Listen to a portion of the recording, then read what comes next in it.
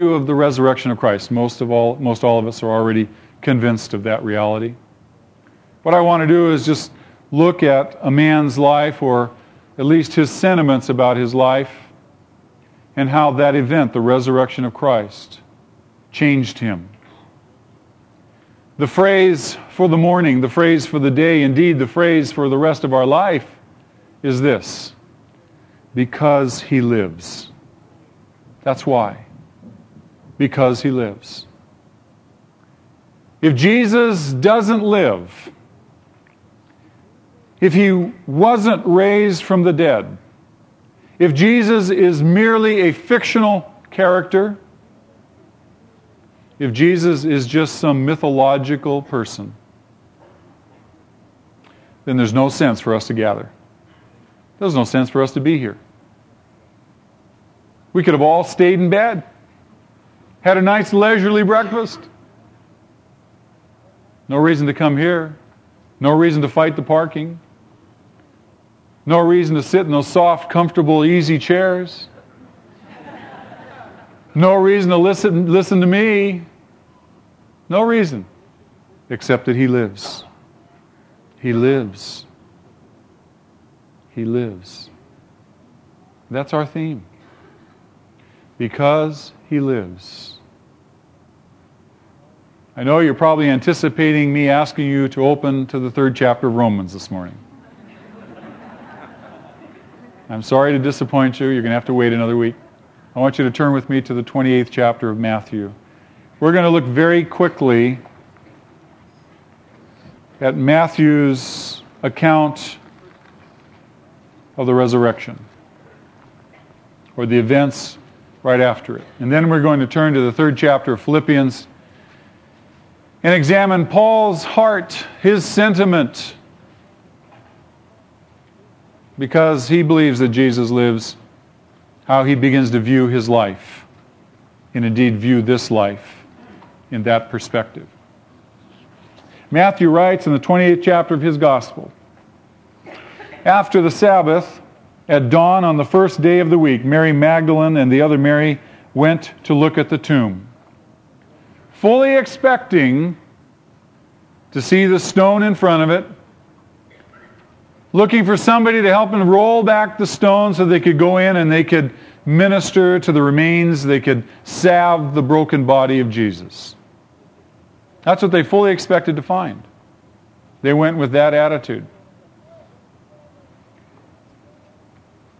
And there was a violent earthquake, for an angel of the Lord came down from heaven and going to the tomb rolled back the stone and sat on it. What a picture. There's a song that a current Christian singer sings, and it talks about Satan and how he thinks he's won the battle, and he calls up death on the phone and wants to know if the Jew is still on ice. That's how he refers to him. And Jesus, of course, has been resurrected. And Carmen says that in his song, and we don't know if this is accurate or not, but that the angel that came down was Gabriel, because when he rolls back the stone, the soldiers who were standing there guarding the tomb to prevent his disciples from stealing his body, stealing the remains, the soldiers say, "Who are you?" And the angel says, "I'm Gabriel. Who are you?" That grab you? Can you picture that? Here's an angel, man, says, "Who are you?"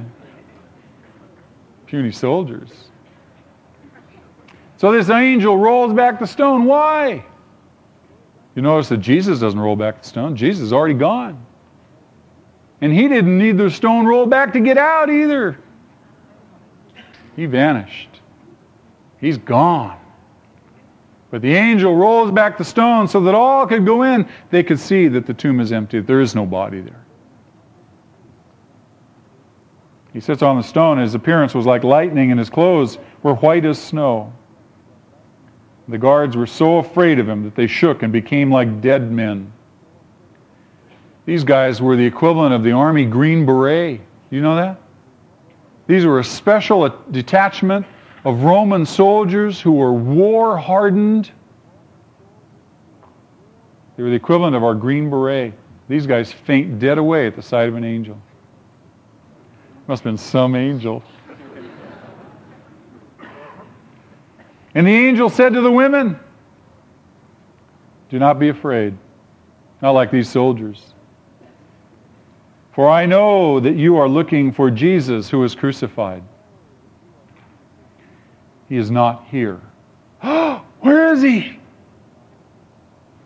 He has risen, just as he said. What glorious words. He has risen, just as he said. Can you imagine the electricity that went through their minds? The thoughts, the excitement. Too much to grasp. He has risen. He's not here. Wow. He says, "Come and see the place where he lay. Look and see, his body isn't here." And then go quickly and tell his disciples, "He has risen from the dead, is going ahead of you into Galilee, and there you will see him. Now I have told you so." And so the women hurried away from the tomb, afraid, yet filled with joy, and ran to tell his disciples. And suddenly Jesus met them. "Greetings," he said. And they came to him and clasped his feet and worshipped him. "Is this true? Do we dare believe? Is this really you?" What glorious wonder. And then Jesus said to them, "Do not be afraid. Go and tell my brothers to go to Galilee, and there they will see me. Go tell my disciples." But look, now he calls them his brothers. "Tell them to go to Galilee, and there will see me." Mark includes in his gospel account of this event one more statement that I think is really just wonderful. Jesus says, "Oh, and yes, tell Peter also." Peter was off fishing. He had left. He was despondent. This morning there are people in this congregation sitting here who are like Peter, who have rejected Christ, who have denied him, and in the midst of your shame and your embarrassment, felt, how could God ever forgive you? How could Jesus ever love you again? He says the same thing to you. "Oh yes, and tell Peter that I'll receive him in Galilee." Because he lives, there is forgiveness, there is reconciliation, there is healing, there is grace, there is mercy. Because he lives. Go tell my disciples that I live. Tell them the good news. Glorious, isn't it? Now turn with me to the 3rd chapter of Philippians. This is Paul's letter to a very precious church, the Philippian congregation. They were very close to Paul, very special to him.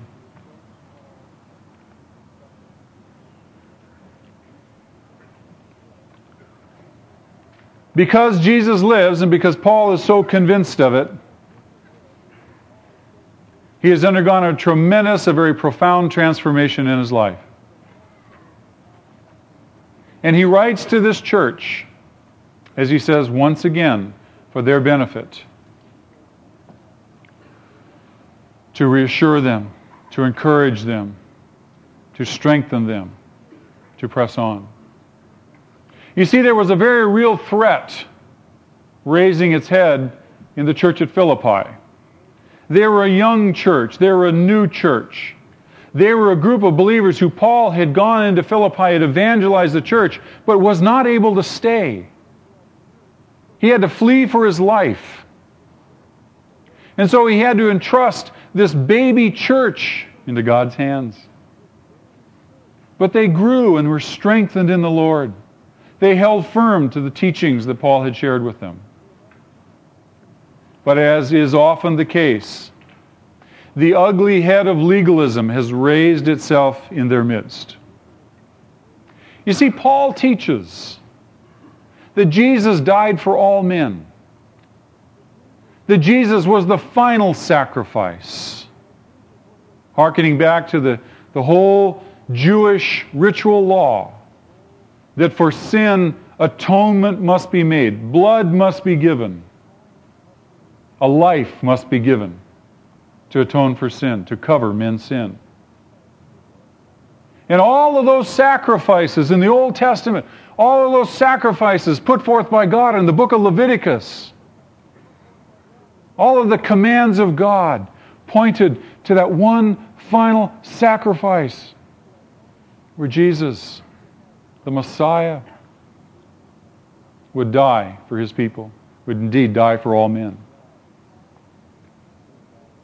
And Paul has taught so convincingly all the churches, all the missionary churches he planted. He taught that salvation is by God's grace. It's a gracious gift from God, and it's received by faith. No longer does a man have to justify himself in God's sight. No longer does a man have to keep the law in order to please God. No longer will a man's sins be counted against him if he puts his faith in Christ. Because Christ's death is efficient to cover all men's sins, past, present, and future. Christ's death was that final sacrifice, the final giving of an eternal life to deal with all the whole eternal question of sin and guilt and punishment. The Bible says that Jesus on the cross emptied God's cup of wrath upon himself. That Jesus' death is sufficient for all men, efficient for those who believe. Jesus' death is efficient for you when you put your faith in him. No longer then must you justify yourself for God. The great question of men throughout history is, how can a man be right with God? How can I make myself right with God? I know he's there. And men strive and strive through all manner of rituals, all manner of behavior and rule keeping to try to make themselves right with God. God says you can't do it. It's impossible for you. God looks on man in an impossible situation. He's stuck. He's mired down. He's weak.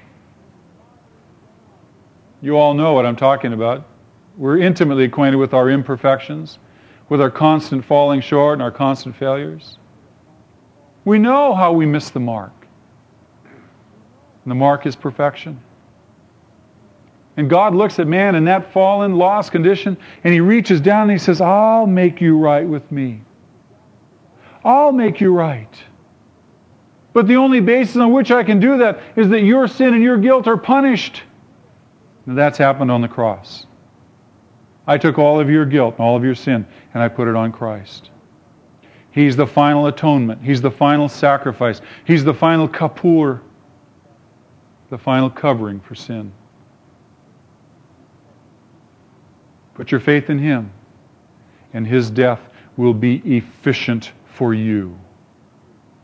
And all of your sins I will mark to his account, not yours. There is no big, great book in heaven for the Christian with our names in it that says, sin, sin, sin, black mark, black mark, black mark. Because all the black marks Jesus has borne. That means we're free. That means Jesus loves us. God loves us. He's brought us into a relationship with himself, something we couldn't do. See, Paul has been preaching this. Salvation by grace through faith. But you see, the flesh, men, legalism dogs true faith. It nips at its heels continuously. There's a need for the flesh to manifest itself. The flesh has this need to glory in itself, to say, look at me, look at what I can do. God, aren't you proud of me? Can you relate to that? Sure. And so these people who were called the Judaizers, they were people who professed to believe in Christ, but they made as a requirement of salvation this requirement that all men had to also adhere to the law of Moses. That all men had to undergo the rite of circumcision. That sacrifices still had to be offered. That Jesus, yes, was a good man, but somehow his death wasn't sufficient. These were called the Judaizers. These were the legalists of the day. And indeed, we have the legalists with us even presently in our church. There are those who demand a righteousness, but not a righteousness from God. There are those who demand that we keep the law, that we undergo all the rites as an effort to acclaim ourselves or to accredit ourselves to God. And that's what these Judaizers were doing. And Paul writes to this precious Philippian church. Because he has risen. Finally, my brothers, he says, here's the last word. Finally, my brothers, rejoice in the Lord. Why? Because he's risen. If Jesus hasn't risen, there's nobody to rejoice in. Nobody. But because he has risen, Paul says, finally, my brothers, rejoice in the Lord for what he has done on your behalf. He says, it is no trouble for me to write the same things to you again. It's a current issue. It's a problem that keeps cropping up over and over in the church. The legalists rise up and they try to take the life out of our faith. Many of you were raised in religious environments. And as you grew up, you began to see and you began to find that your religious environment, that your religion was not producing life. It was totally irrelevant to you in your life. It didn't help you. It wasn't strengthening. You went and you sat and you sat and you sat and you listened. Nothing ever happened.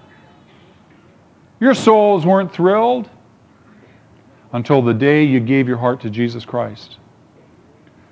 Until the day you ceased to be a religionist and you entered a relationship with Christ. And He miraculously, powerfully, sovereignly entered your life and transformed you. Made you different. Gave you a righteousness from God. Something you could never accomplish. Transformed you in a way you could never transform yourself. Nobody's ever happy with who they are. Isn't that true? There's always things in our life that we see we don't like. We can't do anything about them, though we read all the positive mental attitude books in the world. You can't outthink sin. It takes God to come in and change a man's life, change a man's heart.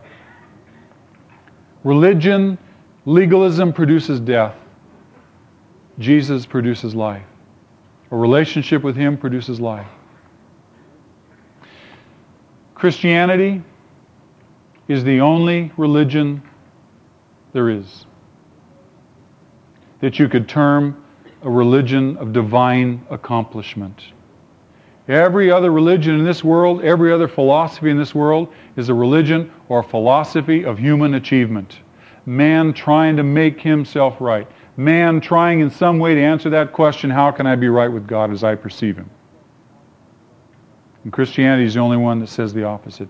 You can't make yourself right with me. I've got to make you right with me. I've got to transform you. There's no other faith, no other philosophy, no other religion. That's what makes Christianity so special. Even Judaism is the same way. Man trying to make himself right with God by keeping the law, and you can't keep the law. It's impossible. And all the rites and all the rituals don't help. So Paul describes these people. He says, watch out for those dogs, those men who do evil, those mutilators of the flesh. He's referring to the rite of circumcision. For Paul now, in his mind, circumcision has been drained of all of its meaning. The Jewish person was to be circumcised. The Jewish man was to be circumcised as a sign of a heart turned towards God. That's what the circumcision was supposed to be, but it got drained of all its meaning. And the Jews were just undergoing the rite mindlessly because the law said to be circumcised, and that was it. But it wasn't significant of an inward attitude change, of a transformed life. And so Paul reduces it in his description. He says they're just mutilators of the flesh. And indeed, in the book of Galatians, he says of the Judaizers also there, he says, I wish they'd go mutilate themselves. That's a very polite term. He says, I wish they'd castrate themselves. Get rid of themselves. But these guys, they're dogs, he says. They do evil. They don't do good. They think they're doing good, but they're really doing evil. He says, for it is we who are the circumcision, we who worship by the Spirit, and we who glory in Christ Jesus. We're the true believers. We're God's people. He's talking about spiritual circumcision. He's talking about people who have their hearts changed, who God has reached in and turned them around. They've not done it to themselves. He uses that very word, circumcision, which would signify so much to the Jew, to describe the person who has had their heart changed by God, who's reached down into his life and saved him. We who worship in the Spirit of God. Over in the 4th chapter of John's Gospel, Jesus is dialoguing with a Samaritan woman. That's astonishing to her. Here's a Jewish rabbi come up from Jerusalem who's going through Samaria of all places. And he's willing to dialogue with a woman, and no less a Samaritan woman. No rabbi worth his salt would do that. He'd be unclean and impure. But you know what they're talking about? They're talking about worship. And you know what she's arguing? She's saying, well, it makes a difference where you hang your hat, right? What church you go to, what mountain you worship at. Jesus says, no, that's not the issue. I care not where you hang your hat. What I care about is that you worship in spirit and truth. And there's a day coming when all men will worship in spirit and truth. They'll neither worship in this mountain or that mountain. They'll worship in spirit and truth. No longer according to hearsay, no longer according to vain philosophy of men, in spirit and truth. How can a man worship in spirit? The 14th chapter of John's Gospel, he writes there, Jesus' own words. Before he leaves, he instructs his disciples, I'm going away, but when I go away, I'm going to pray and ask the Father to send to you the Holy Spirit, and the Holy Spirit will live in you. And it's when the Holy Spirit lives in you that you're able to worship by the Spirit of God. True worship. Because there's a transformed life. You'll be able to worship in truth, Jesus says. He goes on and he says, we are of the circumcision, we who worship by the Spirit of God. We glory in Christ Jesus. Do we say that? We glory in Christ Jesus? As opposed to, what else did he say? We who put no confidence in the flesh. Our own efforts aren't sufficient. We're not any hot stuff. We don't have anything to commend ourselves to God. We don't glory in our own abilities and talents. Paul says we glory in Christ Jesus. Why? Because He saved us. Because He died. Because of His great work on that cross. Because He lives. Because He lives, we glory in Him. He said, you kill me and I'll rise again. And He did it. He did it. Astonishing. He did it. And for that reason we glory in Him. He was the final sacrifice. He paid it all. He describes in the 3rd chapter of John's Gospel Jesus' words, and he describes an event in the life of Israel, and they're wandering in the wilderness for 40 years when Moses held up a serpent, a bronze serpent on a staff, when all the Israelites were dying, being snake bit. And the people, the children of Israel, cried out to Moses and said, Moses, intercede with God for us. We're sorry. Ask Him to forgive us and call off these serpents and save us. God instructed Moses to make this bronze serpent and hold it up on a staff This was God's solution to their dilemma. And God said to them, if they'll look at this, I'll save them. And Jesus refers to that account and he says, just as Moses lifted up the serpent in the wilderness, so all men as they look at me will be saved. Though they've been snake bit, they won't die. Isn't that exciting? We glory in Jesus, not in our own selves, not in what we can do. We glory in Christ because he lives. He says, though I myself have reasons for such confidence. He says, if anyone else thinks he has reasons to put confidence in the flesh, I have more. Paul was the Jew's Jew. He was a Jew par excellence. And he gives us testimony of his Jewishness. Testimony of how he trusted in the law. Testimony of how he trusted in his Jewish heritage. Until one day, he met the risen Savior. Paul says, if any of those guys think they've got something to brag about, they need to come talk to me. I'm more of a Jew than they ever were. And if anybody should be bragging, it should be me. About keeping the law, about being Jewish. Listen to Paul. Listen to his words. If you're sitting here this morning and you're Jewish, listen to Paul. Set aside your cultural bias, because that's what it is. It's a cultural bias. Be willing for once in your life to examine Jesus' claims to be the Messiah. The one final sin offering. The one final sacrifice. Set aside your bias. Examine his claims to see and to settle that issue once and for all in your life. Is Jesus who he claims to be? And as you pursue that study, as you examine his claims, you'll find that he indeed is who he says he is. Listen to what Paul says. He says, if anybody has reason to brag, to have confidence in his own abilities and flesh, listen to me. He said, I am circumcised, I was circumcised on the 8th day of the people of Israel. I was born Jewish. Circumcised on the 8th day. My whole family was Jewish. I wasn't a proselyte. I wasn't just coming late in the time to Judaism. I was born of the people of Israel. Of the tribe of Benjamin. Benjamin, that tribe is significant. Though it was a small tribe in the nation, it was very significant because, you see, the very first king of Israel was crowned and anointed out of the tribe of Benjamin.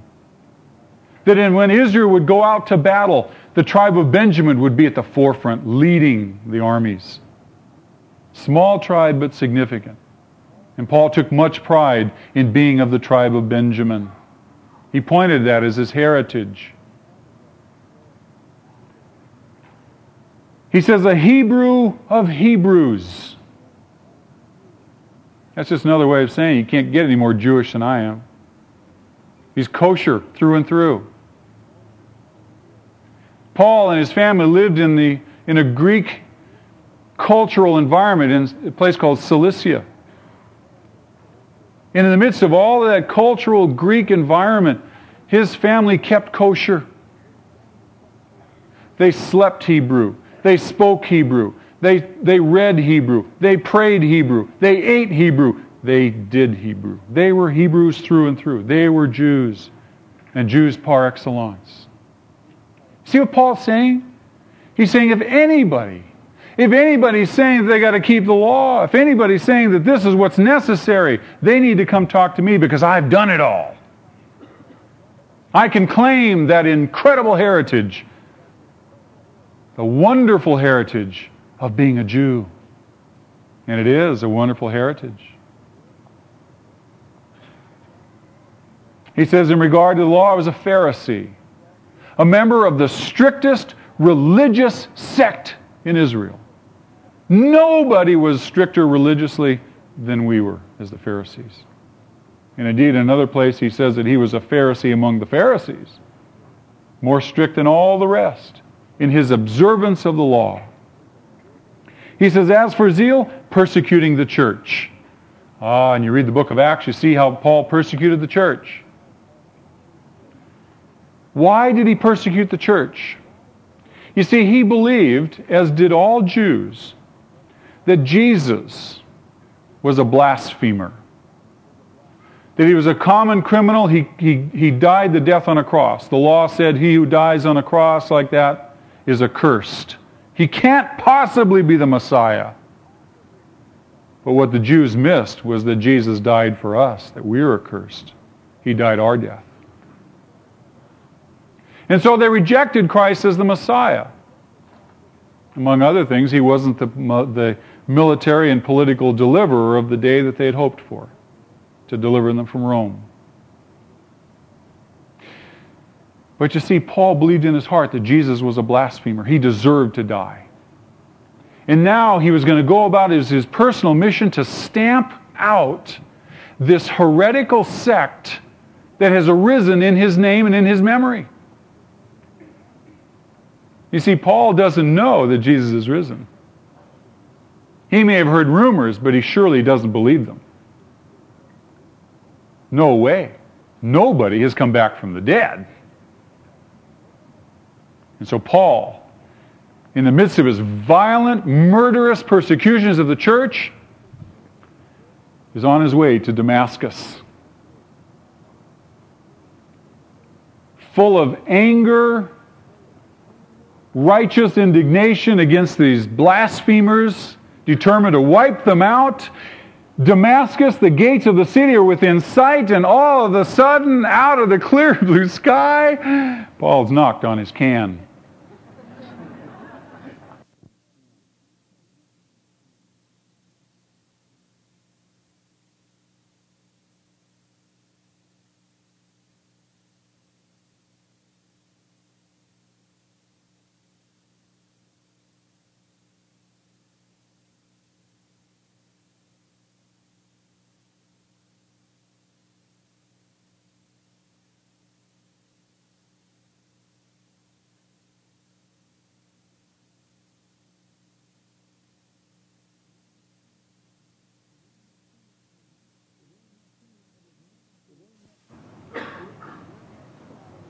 The very next thing out of his mouth is, "Who are you, sir?" And then the words that came to him, "I am Jesus, whom you are persecuting." Whoa. Wait a minute. Paul is blind. He doesn't go marching into Damascus full of fury and power. He's led into Damascus blind by the hand. Where for 3 days, remaining blind, he neither eats nor drinks. Imagine this. His whole world is turned upside down.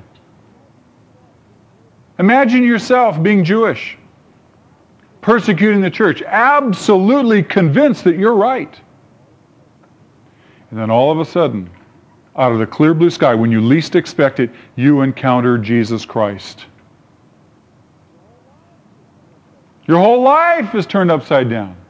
He distorts all of your categories. It takes 3 days for Paul, blinded, to reason through, to think through, to come to grips, and to say, "Yes, Lord." Indeed, his words are, "What would you have me do?" Then God sends Ananias to pray for him. Paul receives his sight. He's baptized in the name of the Lord Jesus. And he's transformed. He's transformed. The people in Damascus can hardly believe it. No one trusts him. They think he's trying to infiltrate. But you see, Paul was zealous, persecuting the church, zealous for the law, zealous for the purity of Judaism. Understandably so, until he's confronted by Jesus. And he's convinced of Jesus' claims. Because he lives. Because he lives. He goes on to say that with respect to the law, that he was faultless. He kept God's law perfectly. or so he thought he did until you read the 7th chapter of Romans. And where he's awakened, I think that was the time in which he had these 3 days to contemplate, where he begins to see the Holy Spirit shows him that he didn't keep the law perfectly, that over and over and over in his life he was breaking the 10th commandment, thou shalt not covet, the only internal commandment. His life was so concerned with keeping all the externals, having all the P's and Q's right, that he missed the real essential, the inward life. The inward life that only God could heal. Paul could go through the motions. He could keep the external law pretty well. Indeed, in his own word, he said he was faultless. But it's the internal life that he could do nothing about, that only God can do something about. And now listen to what he has to say. In verse 7, he says, but whatever was to my profit, whatever I prided myself on, be it my Jewish heritage or my righteousness or my zealous in persecuting this church, whatever I thought I profited by, I now consider loss for the sake of Christ. Why? Because he lives. It's undeniable to Paul now. All of this stuff, it's gone. Everything he's lived his life for now is loss. And all he lives his life for now is for the sake of Christ. For Christ's sake. For his purposes. Listen to what he has to say. He says, what is more, I consider everything a loss compared to the surpassing greatness of knowing Christ Jesus. Now look what he says. My Lord. And that word Lord in the Old Testament is the same word that's translated Jehovah. God. If you understand your Greek and Hebrew. The surpassing greatness of knowing Christ Jesus, my Lord. Nothing compares. Would you say this man is radically transformed? You know why he is? Because he knows beyond a shadow of a doubt that Jesus lives. He can't deny it. There is no other alternative for him. He's consumed with the hunger and the desire to know Christ, his Lord. He's not describing some passive acknowledgement of historical facts about Jesus. Oh yes, I know that Jesus lived. Oh yes, I know that he died on the cross. Oh yes, I know that he was resurrected. No. Paul is consumed with a hunger, with a desire, with a need to know Christ intimately. Not just to know about him. To know him. To fellowship with him. To have an intimate, personal relationship with him. Knowing Christ, Jesus my Lord, for whose sake I have lost all things. Nothing is worthwhile holding on to if there's Jesus to hold on to. Nothing. Nothing in this life holds a candle. Everything worthwhile doing pales in comparison to knowing Christ. He says, I consider all these things rubbish, that I may gain Christ and be found in him. Paul understood the great, wonderful secret of losing to gain. Jesus said, the man who seeks to keep his life, hold on to his life, shall lose it. But the man who seeks to lose his life for my sake shall find it, and shall live life magnificently and gloriously, and live life eternally. You see, Paul discovered the secret. This life wasn't to be lived for his own purposes. He now understood the great secret that this life was to be lived for Christ's sake. And that as he was willing to lose his life for Christ's sake, then he would know Christ more. Losing our life means doing away with our pride and our ego. Being willing to nail that pride to the cross. Being willing to be humbled and bow. Being willing to become more like Jesus every day. You see, that's not the goal of this world, is it? That's not the goal of this life. Indeed, that's not the goal of many people who profess to be Christians. Not to lose their life. Think of the things most precious to you in your life. How hard and how firm you hold on to them. How those things mean security. How those things in your life mean value and purpose, bring meaning to you, and not Christ. How Christ has ceased to be the center sprocket, the center of your life, and He has become just a spoke on the wheel of your life. How you're the center. And all of us struggle with that. Paul understood that so intimately. He carried it to its logical conclusion. He said, I count all things rubbish, worth to be thrown on the trash heap in comparison to knowing Christ. I'll lose anything just so that I can know Christ. I can be intimate with Him. The more we lose our life, the more of Christ we can gain. The more of those areas that we can let go of, the more Christ will come in and transform us. More and more and more. As long as we hold on, He won't come in to transform. He has to arrange events in our life to remove things from us because we don't let go willingly, that He might come in and transform us because He loves us, because He lives. I want to know Christ, he says. Verse 10, and the power of His resurrection and the fellowship of sharing in His sufferings, becoming like Him in His death. Paul goes on to characterize this relationship that he longs for to be so intimate, so personal. Not only to know Christ, not only to know His power, to experience His power, but to be so personal, so given over to Him, that he wants to share in the fellowship of Christ's sufferings. That's quite different, isn't it, than the Christian life most of us are familiar with. We come up short. We want to know Christ, and we want to know His power. We want to know freedom from sin and freedom from the effects of sin in our life, and that's glorious.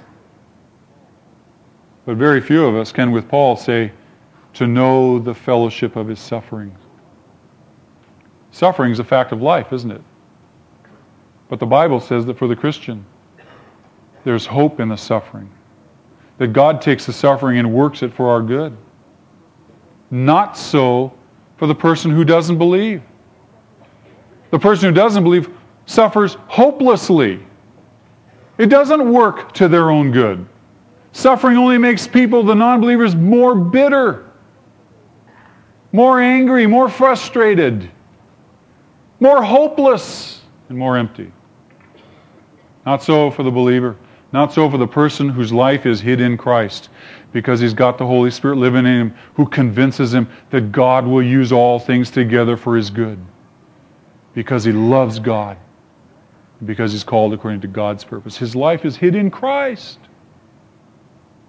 because he lives. Paul goes on and he says, that I may be like Him in His death, and so somehow to attain to the resurrection from the dead. The resurrection from among the corpses, literally. The walking corpses. In this life, you can experience new life, resurrection from among all the walking dead, as well as resurrection to come. Not that I have already obtained all this or have already been made perfect, but I press on to take hold of that for which Christ Jesus took hold of me. You hear the singleness of purpose? I press on to take hold of that for which Christ took hold of me. to hear those words. Well done, thou good and faithful servant. Well done. You ran the race. You persevered. You didn't cave in. And when you did, you came back and you allowed me to restore you to fellowship. Well done, thou good and faithful servant.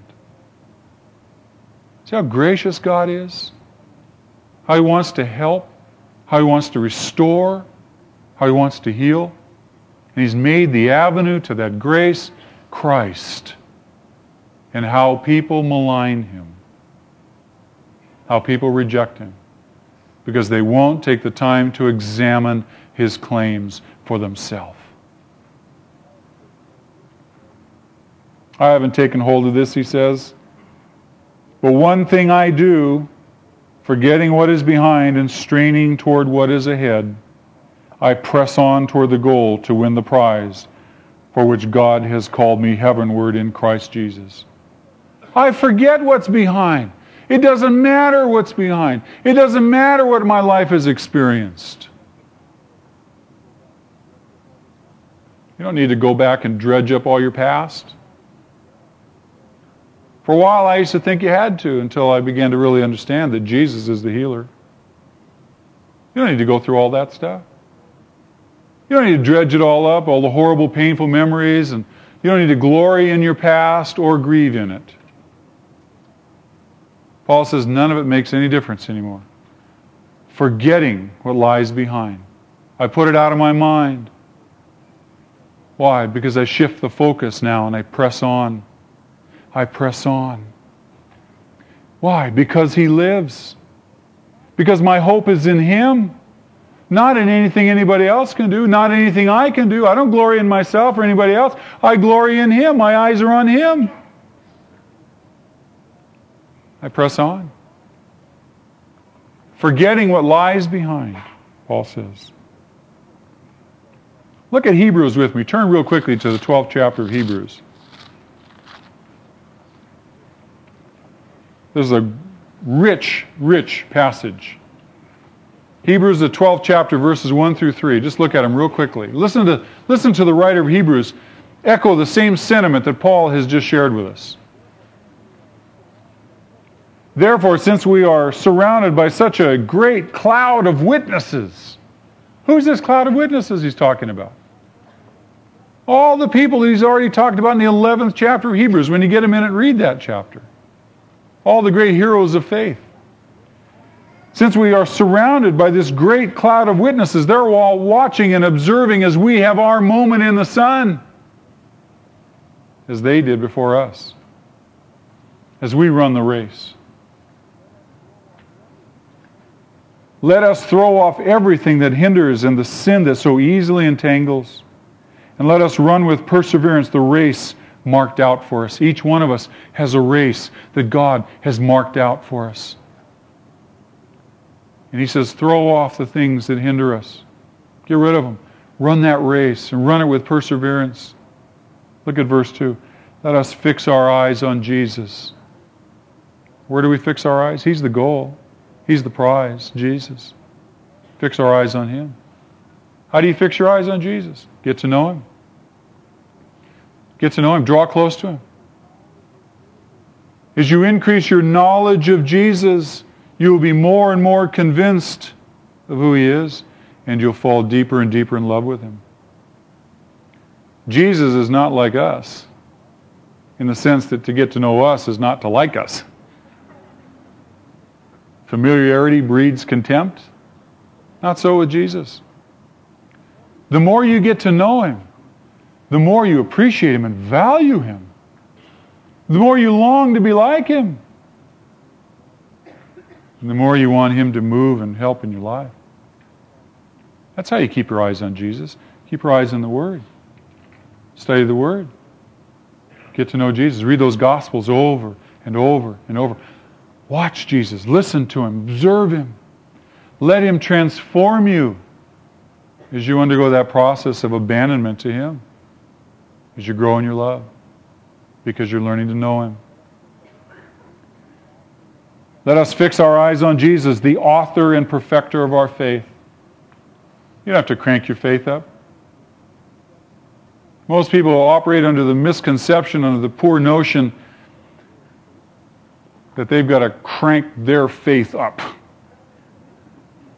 You don't have enough faith.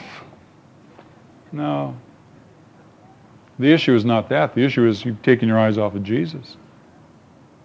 Peter is the most clear example. Do you remember when Jesus was walking on the water and said, Peter, come on out here?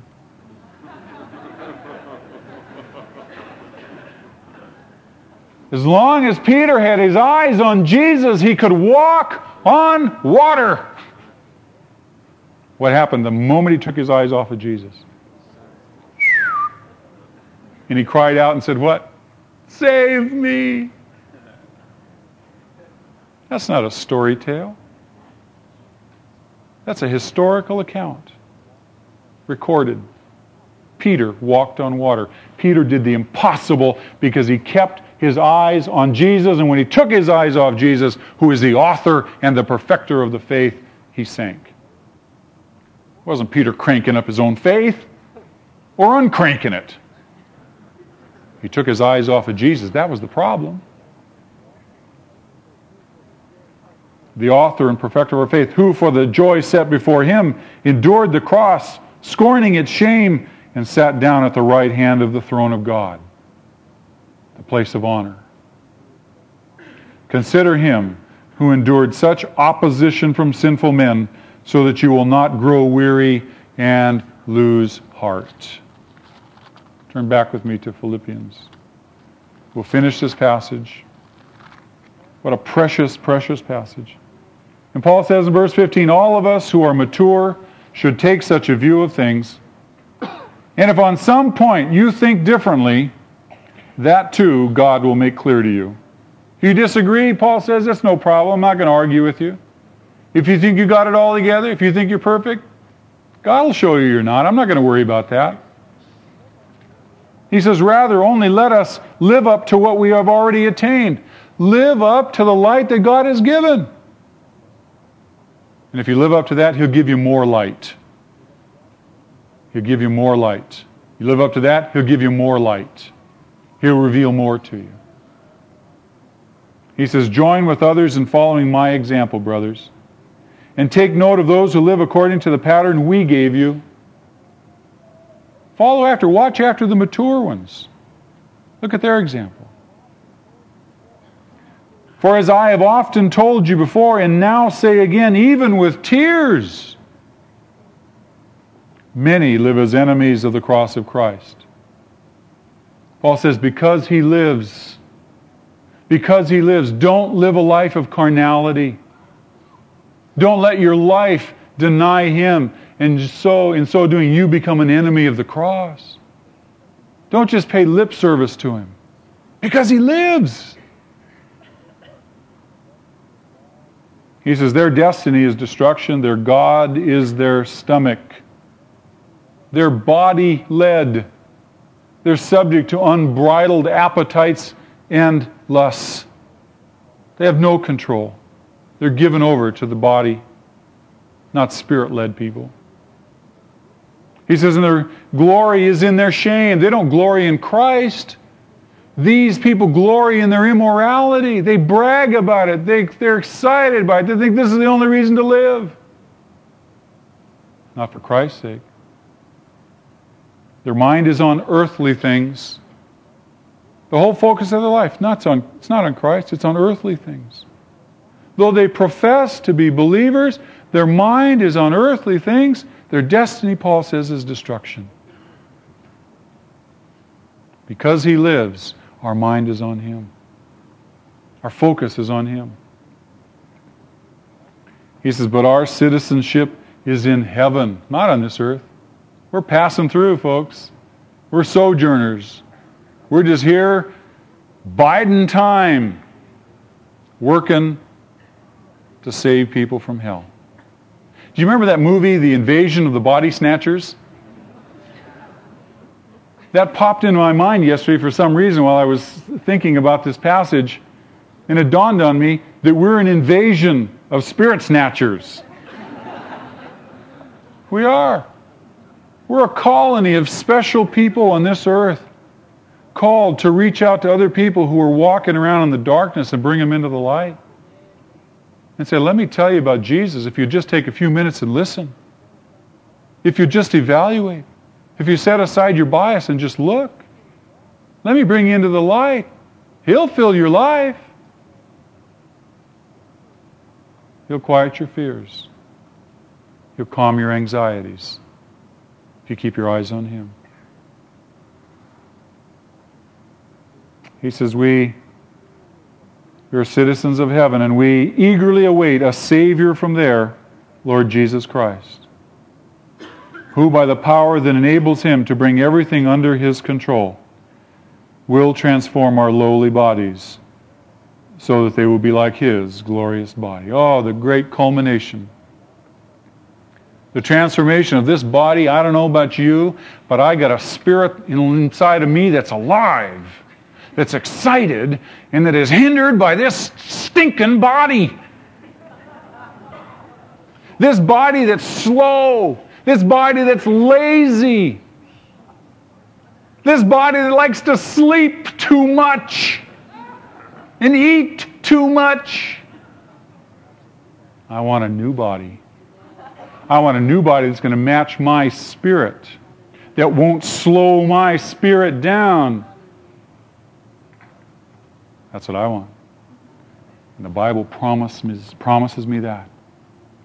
Promises me a new body, a new life. Oh, I can hardly wait. Woo-wee. Lastly, Paul says, and I say this to you, therefore, my brothers, you whom I love and long for, my joy and my crown, that is how you should stand firm in the Lord, dear friends. Why? Because He lives. Let's pray. Lord, we love You. Father in heaven, we glorify Your holy name, for You have made us free in Christ. That one final, eternal sacrifice that wipes away all of our sin and all of our guilt. Lord, You have made us right with You because we put our faith in Jesus. That name above all other names. Lord, as we survey history, all the great musicians, all the great artists, all the great and gifted people of this world have extolled the name of Jesus. No other name. No other name except the name Jesus. Lord, we extol that same name this morning. We celebrate this great resurrection day. And Lord, indeed, every day for us is a resurrection day. Lord, every day we as Christians start our day not at the foot of the ladder, but on the top rung of the ladder because of Jesus. Thank You, Lord. Thank You, Lord. Father, we plead Your blood, the blood of Your Son, on any person this morning that doesn't know You. God, I pray that by Your Spirit You would speak to hearts today. As You spoke to the Apostle Paul's heart as he was Saul of Tarsus, an angry man, viciously intent on destroying Your church. But Lord, how You so powerfully spoke to him on that day, on that road to Damascus. Lord, many people are the same in this world today. But they're afraid. And they know not why they're afraid. They're afraid that their little world and the things that they trust in are so threatened. But Lord, help them see that Jesus only wants to fulfill their life and to make their life all that He can make it be. If you've come here today and as you walk through the door, you weren't a Christian. You weren't a person who was willing to, with Paul, say that you desire nothing but the surpassing greatness of knowing Christ. But somehow between the time you came in and right now, you've come to a place of decision. If there's resistance in your heart, if you're afraid, I want to encourage you. God loves you. He wants to do great things in your life. You can trust your life into His hands. I want to invite you this morning to pray a short prayer. It's not so much the words that count, but it's the sentiment in your heart. The Bible says that God looks on the heart, because it's only He and you that knows what's inside. Pray this prayer if you want to give your life to Jesus, if you want to be assured of eternal life, if you want to be freed from the grips of sin in your life, if you want to know the sweet fellowship that you can have with God through Christ, if you want to be right with God and be convinced, pray this prayer. Jesus, please save me. Jesus, please save me. That's it. That's all you have to pray. And just mean it in your heart.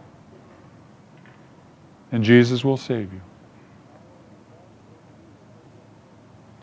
Now I want to invite those of you that prayed that prayer to share with the rest of us. Just let us know that we have new brothers and sisters in the body of Christ. I just want to invite you just to stand. If you prayed that prayer, if you said, Jesus, please save me, just stand right now. Would you please? Praise the Lord. What's your name, hon? Shelley, God bless you. What's your name, sir? David, God bless you. What's your name back there? All right, brother. Your name? What is it? Randy, God bless you. What's your name? Eric? All right. And your name? Frank? Rick? All right. What's your name? Anna? God bless you, Anna. All right. Anybody else? Anybody else? Give your life to Christ. You cannot stand unless you really mean it, because it takes that to overcome your pride and your ego, doesn't it?